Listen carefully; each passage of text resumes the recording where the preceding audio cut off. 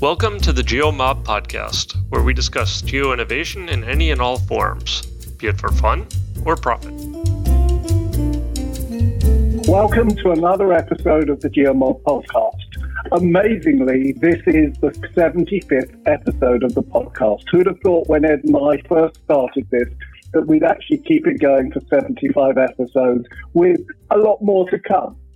Today, I am delighted to welcome a really good old pal of mine, Alistair McLellan. One of the beauties of doing this podcast is that you get to talk about stuff that you're interested in with all of your mates. So today, I've got Alistair McLellan, founder of a marketing agency called Quarry 111, and also distinguished by being one of 40 over 40 marketing award winners. And Alistair, introduce yourself and tell us also what 40 over 40 is. Stephen, thank you ever so much. I'm delighted to be here. And 75th, on your 75th anniversary, which is many congratulations. I think it's a fantastic achievement. I hope you weren't looking for someone of a similar age, and that's why you've invited me along. But the 40 over 40 mark. And I must emphasise that I'm not 75. Neither of us are, and mentally much, much younger. The 40 over 40, I was rather devastated to actually qualify for that, if I'm honest. But I was also delighted to be nominated and to make the final list. But it was within the marketing world, unfortunately, age is a factor, of which a number of the more experienced workers understood that and saw that was a problem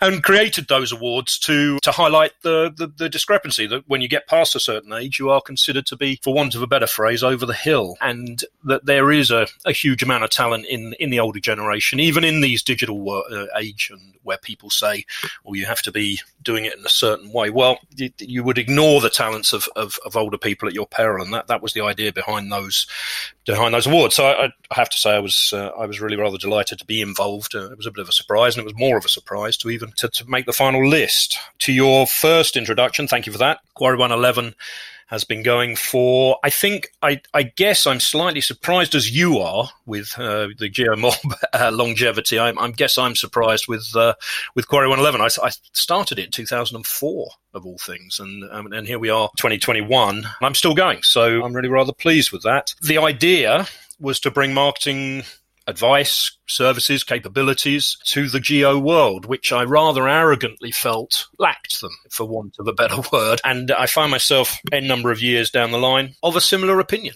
I'm afraid I still find this wonderful industry that you and I both work in and have dedicated our working lives to, still, I would suggest, in the nicest possible way I can say this, behind other industries, in the way that we go out and sell ourselves to the rest of the world and to the people that I think we need to be talking to and in the language that they understand. So my work is never done. I continue to work with fantastic clients and fantastic organizations, and as frivolous as I sometimes may come across, I think what they're doing is fantastic, and what I think they and the capabilities of the geo world, for put that in apostrophes, I think is accelerating. I think the innovation and the capabilities of these startups and established companies just expands every day, which sort of almost makes the problem worse, in as much as very many other organizations and industries are missing out and don't understand these innovations, don't understand this capability, and therefore don't use it, which I guess is the point of Quarry 111. Okay. So do you only work with big clients, small clients, or all sides? Yeah, we've worked across the full range, from multinational, 1,000 people and beyond companies. I'm currently supporting the GTEC Group in work that I do there, and various other people who are AIM-listed and big companies who work with international energy companies. I'm also doing the Copernicus mentoring scheme, where I'm supporting a brand new startup based in Paris of kids that look 11 years old to me, but that may be a factor of my advancing years. But and again, I'm just so impressed by speaking specifically about those guys is their confidence, their capabilities in going out into a world, raising money, starting companies when they're in their early 20s. It's just fantastic, and I really enjoy that kind of work, where I'm able to be that voice at the background that says, have you thought about doing this? Have you thought about doing that? Yeah, me too. I find mentoring young startups more and more satisfying as I get, to the latter days of my career. If people are actually willing to put their lives on the line, their livelihoods on the line, and go and do this stuff, then it behoves us who've got experience and maybe a bit of time that we can afford to share to help them. So, all strength to you, mate, for doing that. So there's a question that I've been meaning to ask you probably most of the 15 odd years that I think we've known each other, which is why Quarry 111? It is a common question, and rightly so. I can understand why people would ask me that. And I feel slightly embarrassed given the name of this podcast. So I humbly apologise before I give you the explanation. But when I started and sat in the loft of my house next to the water tank where I'd bolted the desk to it, I seem to remember, I was adamant that I didn't want Geo in the title of what I was doing because it sort of argued against what Quarry 111 was going to stand for. That the idea was take this technology, this industry, and go out into the big bad world and try and sell it. And so once you do that, you suddenly realize, well, hang on, I've got to come up with a name. I've got to come up with a name. And yes, I can reveal to the world and all of your listeners that Quarry 111 was the name of my room, my first year of university. I was in the Quarry block of Bath University. I was in 111, room 111. And that started the 4 years of great time and great learning and, well, not so much learning, more a great time.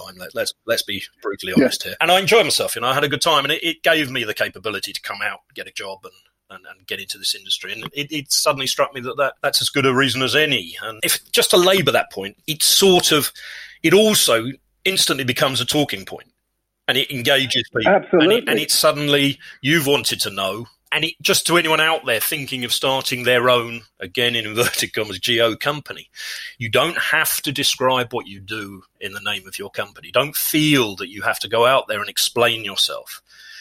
Bring people to you. Get them to ask you questions. Because as soon as you do that, you're effectively marketing yourself, or more effectively marketing yourself. And I've been lucky in as much as I chose an unusual name, and people have asked me that. But the principle stands. You don't have to go out and explain everything in the first sentence. Absolutely. And I think, as you were saying that, I was thinking the name starts a conversation. And that conversation is always a way of you starting to build a business relationship with somebody. And in fact, when I left MapInfo back in 2008 now, quite a long time ago, and I was filling in a registration form for something. And, it was a couple of months after I'd left and I was sort of still working out what I was going to do.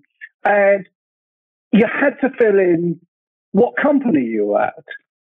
And I thought, I looked at this and I had no company. I had no idea what I was going to do after MapInfo at that stage. And I thought, well, I'm nowhere. And then I looked at it and I thought, well, if I put a K in front of that and two W's into that, and and so again, it becomes a story about how did you find this name, and as for anybody who's working out how to market your business, the first thing people are going to see is the company name. And if it prompts a conversation, then that's a good starting point. So do you only work with businesses in the Geo space, or do you provide marketing advice to other businesses? I have worked outside Geo, but again, IT, technical industries, did some work in cyber protection, various other things and what have you. But I arrogantly, it just might sound, but I have expertise in this industry, and if people are going to buy anything or rely on you for anything, then it has to be the expertise within this particular industry. And to understand, the point of marketing is to take, certainly within the Geo world or within any complicated technical discipline, is to, I believe, remove the barriers to new customers. So you have to remove that complexity. You have to be able to explain things. And I think to do that well, you have to understand what you're talking about in the first place. And so to go outside that expertise, yes, I've got a basic understanding of other industries, but I think my USP would disappear and has done it. I agree. And, that's why most of my, in the 12, 13 years that I've been consulting with people, nearly everybody that I work with has got a location element to their business. Yeah, and then also, I couldn't advise others. Yeah, sorry, carry on.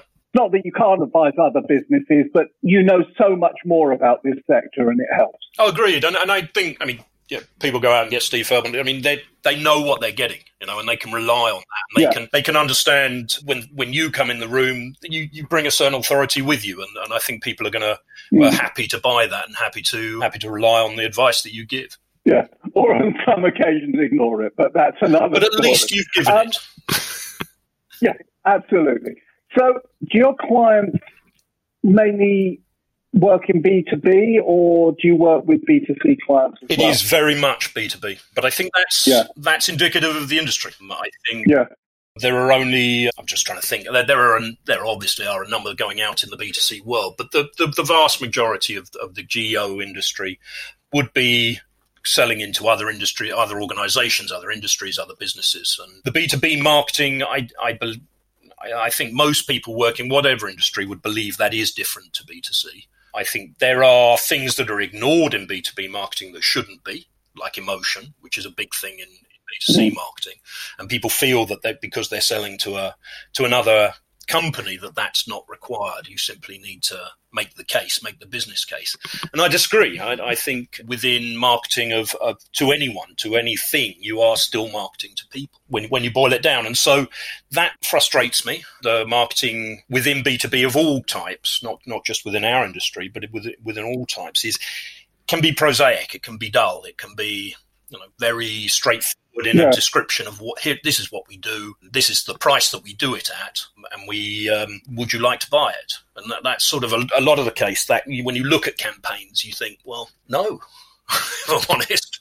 At no point have you engaged me, or have you sort of taken me along on your journey, or made me believe in you, or any of those things that makes me go out and buy a pair of Air Jordans or whatever it is. Yeah. I think that's so true, that thing about even in B2B, you need to add emotion. I remember listening, I think the first time I listened to Jack Dangerman doing one of his big keynote presentations somewhere. I can't remember where it was. It doesn't matter. And Jack's an amazing evangelist, not only for Esri, but also for the whole of our industry. And he was talking, I think it was an Esri audience, actually. But what he did was he was highlighting all the great things you could do with the software. And, of course, he was saying that you could do it with Esri's software. But the message was that we're on a mission to save the world, to make the world a better place, to solve the environmental problems. And by the time he'd finished, this audience felt fantastic. They'd made decisions to go with Esri's software, and what they were hearing were all the wonderful things that were being done with it. It was just a brilliant emotional presentation, and you're so right that you have to win people's hearts and minds, not just their You're 100% right, and I've sat in that hall in San Diego with 15,000 other people, where he is on the stage on his own, and his opening sentences, and I like you remember it very clearly, is that you are changing the world. Talking to his audience, he says, by doing what you're doing, you're making a difference. You're changing. Who doesn't want to hear that? Who on earth doesn't want to be told that they're important, that they're changing the world? And I don't think it's a coincidence that Esri, yes, all right, they were one of the first to markets, but I don't think it's a coincidence that Esri is one of the biggest players in this marketplace. It's one of the most successful companies around the world, because that sits at the heart of their messaging, and I agree with you. Yeah. So we often hear that Geo has a problem in getting recognized in the wider IT world. I mean, a lot of the time we hear people bleating about the fact that people don't understand what we can do and all of that kind of stuff. And why do you think we fail to get the message over to people outside of our industry? How why long are we is this talking to podcast? ourselves? You want to go? I can give you my 2-day workshop or my week. But no, I understand the point. I understand the question. I think there's a big part of it, rather counterintuitively, is because we spend an enormous amount of time of our communication telling people what it is. Nobody is interested in what it is any industry does. They just don't care. What they're interested in is what you can do for me. What does your technology do that makes my life better? To your point about how Jack goes out into the marketplace. And it is that requirement, because we're a technical industry, we must explain. Well, there are so many examples of successful technology. How many mobile phone users are there in the world? Well, it's billions. There are billions of people who use mobile phones. How many of them understand how GPS works, how the network of satellites understand how GPS, or why there's an atomic clock on each of the satellites and what that's doing up there? Well, none of them. I mean, statistically speaking, I would say maybe 1,000, 2,000, whatever the number is. And that's because it doesn't matter. What matters is the GPS allows you to find your car or find your way home or find your loved ones or all the things, the wonderful things that Geo can do are wrapped up in the presentation of this makes your life better, this makes you safer, this makes you whatever it is. And so I think as an industry, we so often miss that. My biggest bugbear, certainly in Earth observation, is showing pictures from space. I honestly, it drives me up the wall, because unless you're selling art, that's of no interest. It's of no use. It isn't what people are buying. You might as well show a GPS signal to somebody to sell them a phone. They're not going to buy the phone because of the quality of the GPS signal. They're going to buy the phone because it makes my life better. And I really do think, and I've said this all the way through my career, I think things are beginning to change. But as I say that, I've said that nearly every decade I've been involved. But I think people are beginning to understand that you don't sell images, you don't sell data, you sell, people have started using the word insights, but analysis-ready data, all this kind of thing, I think is a slight nod eventually that people say, you know what, people don't want images, they don't want data, they want to be able to create products, they want to be able to make people's lives better. Yeah. And I think there's still a barrier between those two things, but I believe those barriers are coming down slowly. People are beginning to understand. Yeah, I think you're right. I thought that example of who wants a picture from space, nobody. Who wants some insight that could change lives, lots of people, is a good one. I think using that really simple value proposition canvas where you talk about what are your customers' pains, what are their problems, understanding their problems, and then talking about how you fix their problems and make their life easier, that's the way to sell and to market any service. It doesn't have to be, it's no different whether it's Geo or anything else. So, yeah, I absolutely agree with you. So have you got an example of a great success story in marketing where somebody has focused on solving problems rather than describing features? Within the Geo industry? Yeah. Well, you and I may well fall out if I bring up the example that I'm about to. But I mean, I don't think you can criticize What3Words for what they've done in the marketing of their product. I think, irrespective of what you think about the technical merits or the wider business model that they're using, the marketing of what they have done, the marketing of their product has been fantastic.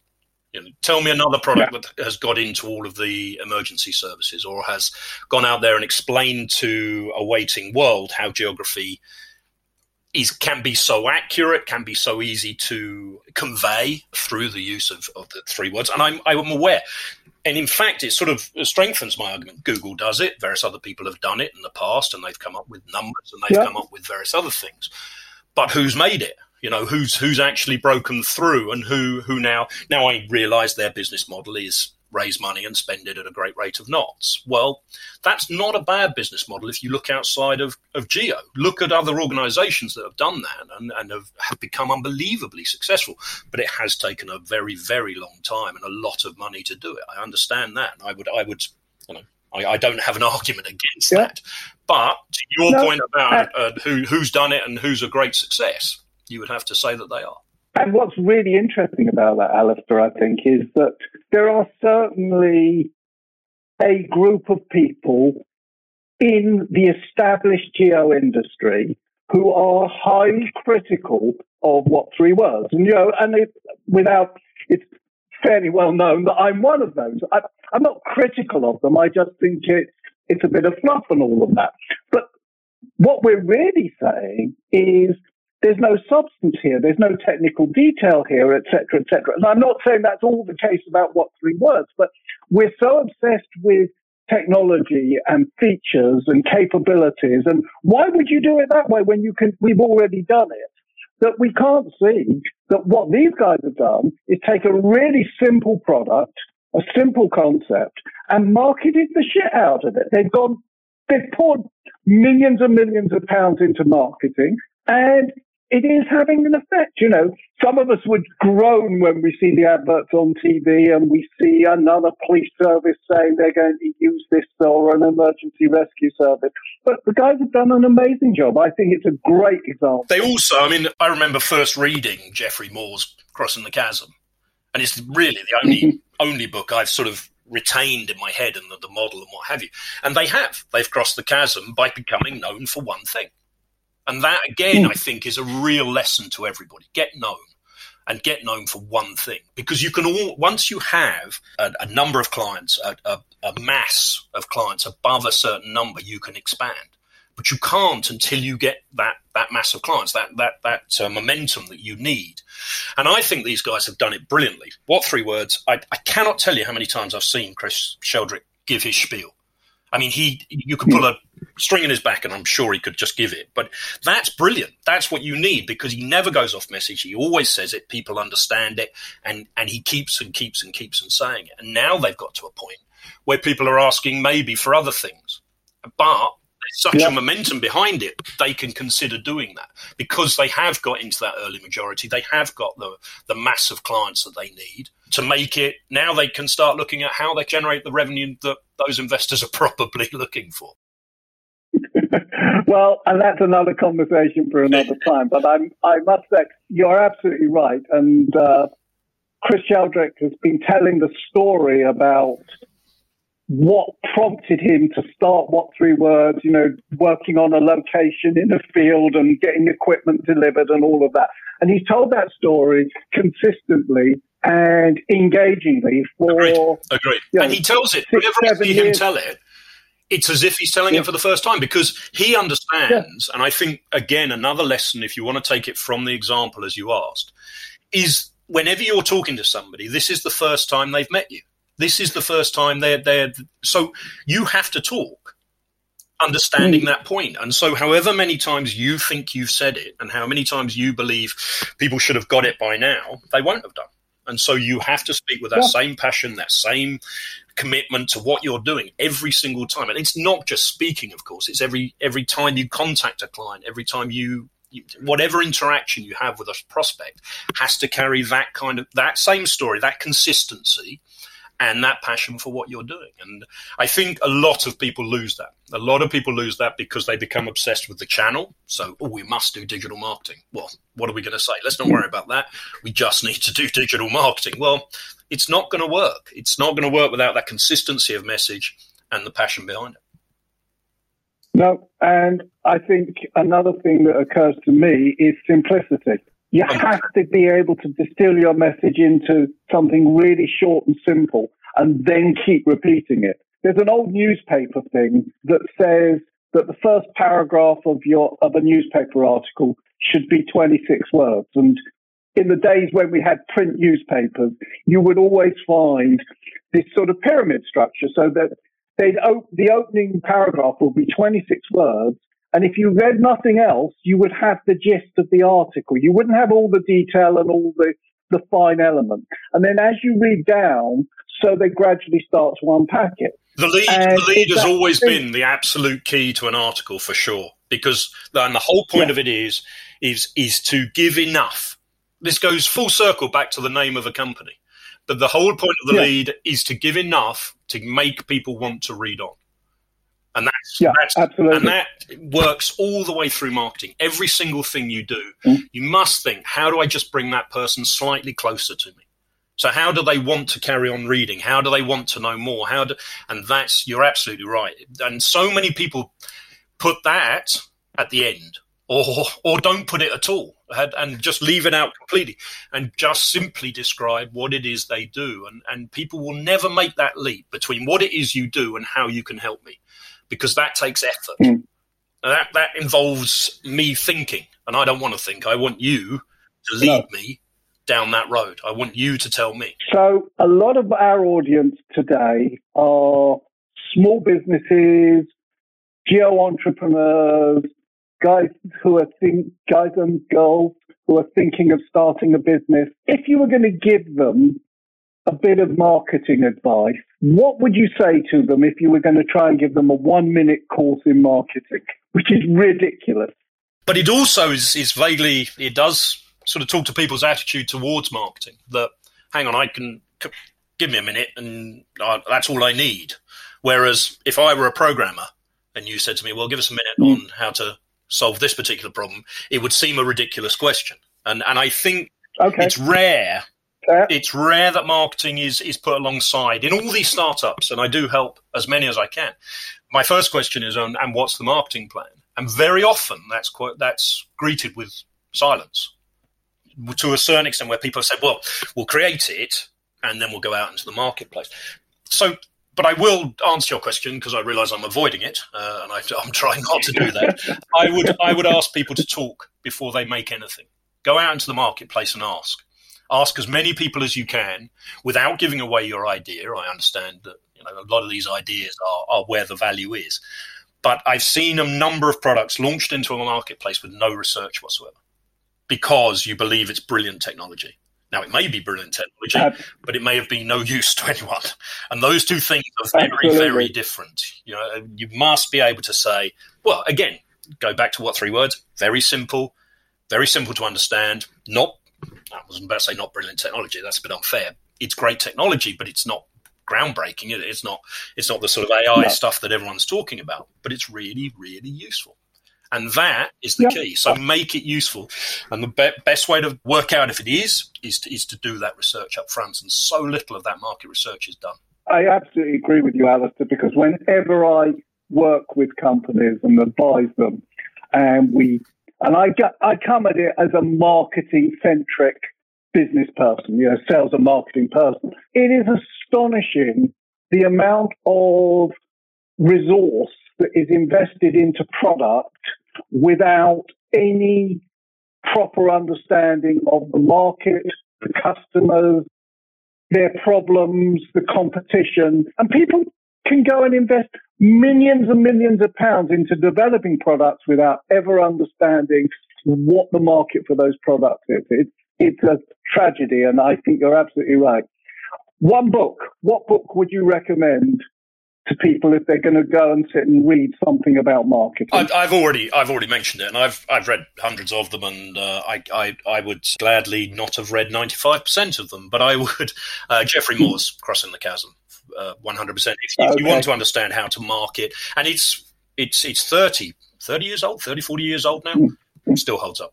Yeah, and I'd add to that, the one book that I recommend to every one of my clients is The Value Proposition Canvas. I'll put the details of that also in.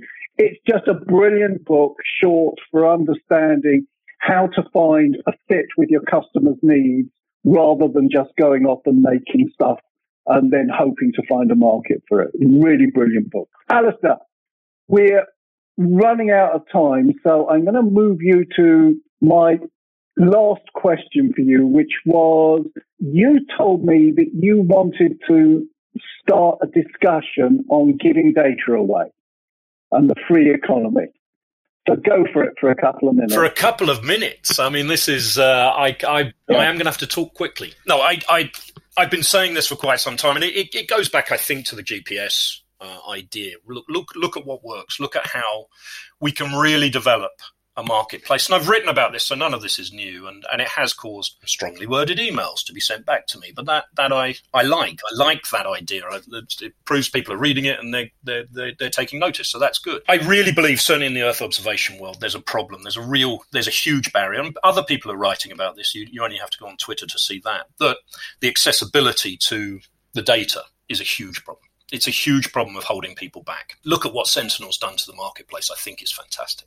I really do. I think what ESA has done there. Now, you would argue in the commercial world, you can't give away data. You have to sell it. You have to recoup the investment. I'm not at the helm of a satellite constellation, but I disagree. I think you will only ever get back a certain amount of the investment you've made with that model. And I think the really brave Constellation owner will be the one that suddenly makes their data available for free, for use, for the person that goes out. Again, I'm looking at what's worked. How many websites in the world are run by WordPress? 45% of all of the websites on the planet are run by freely available, free to download piece of software. What's the ecosystem around WordPress worth? Billions, absolute billions. And there are companies now raising hundreds of millions of dollars in VC because they're developing on top of and making that technology simple to use. Gaming technology. I mean, Fortnite changed the gaming world almost overnight, to use a pun, but free to download, free to play, free to network with all of your friends. The only thing was in-game purchases. Well, I mean, Epic are a private company. We still don't know quite what them, but they were. The rumors are $150 million of revenue per month from a free game. So I know it's difficult, and I saw your reaction, but obviously on the podcast we can see each other, people can't. But when I said it'll be the brave Constellation owner that makes their data available for free, because it is a bizarre thing to say. It is a strange thing to say, but we know in the real world that these data suppliers are making their money elsewhere. They're not making it in the marketplace, really. So why not? Why not have a model that is different, that is that will allow that kind of innovation, that will allow that ecosystem to grow around the use of a new data set? Gosh, that will be exciting. That will be exciting. It will be exciting, and I will applaud from the sidelines the person that takes it forward, because it will take bravery, and it will take. But again, look at the examples. Look at how people have developed successful companies, and look at the way that they did it. Yeah, and the thing about all this data is that it's being generated at such pace that you can imagine models where data is at a premium for 48 hours or 72 hours from being captured and then becomes freely available, for example, where the currency of the data has a specific value that people are willing to pay for, but other innovators can access the data retrospectively for analysis and all sorts of other use cases. Agreed. And the archives, I mean, I know there's value in the archives, I understand that, but there's more value in something being used than not. If something's simply being stored, it's costing you money anyway to store it. So why not have it used and see what comes of that? A paean for open data in the Earth observation space. I think that's something that you're going to see quite a lot of discussion about, particularly at FOSS4G in Buenos Aires this year, because I know they've got a big open Earth observation strand going on at the conference. Alistair, inevitably, we've gone on too long. Of course. We had loads more things that we could have talked about. I'm sure there are going to be people who want to talk to you to find out about possibly using your services, getting some advice.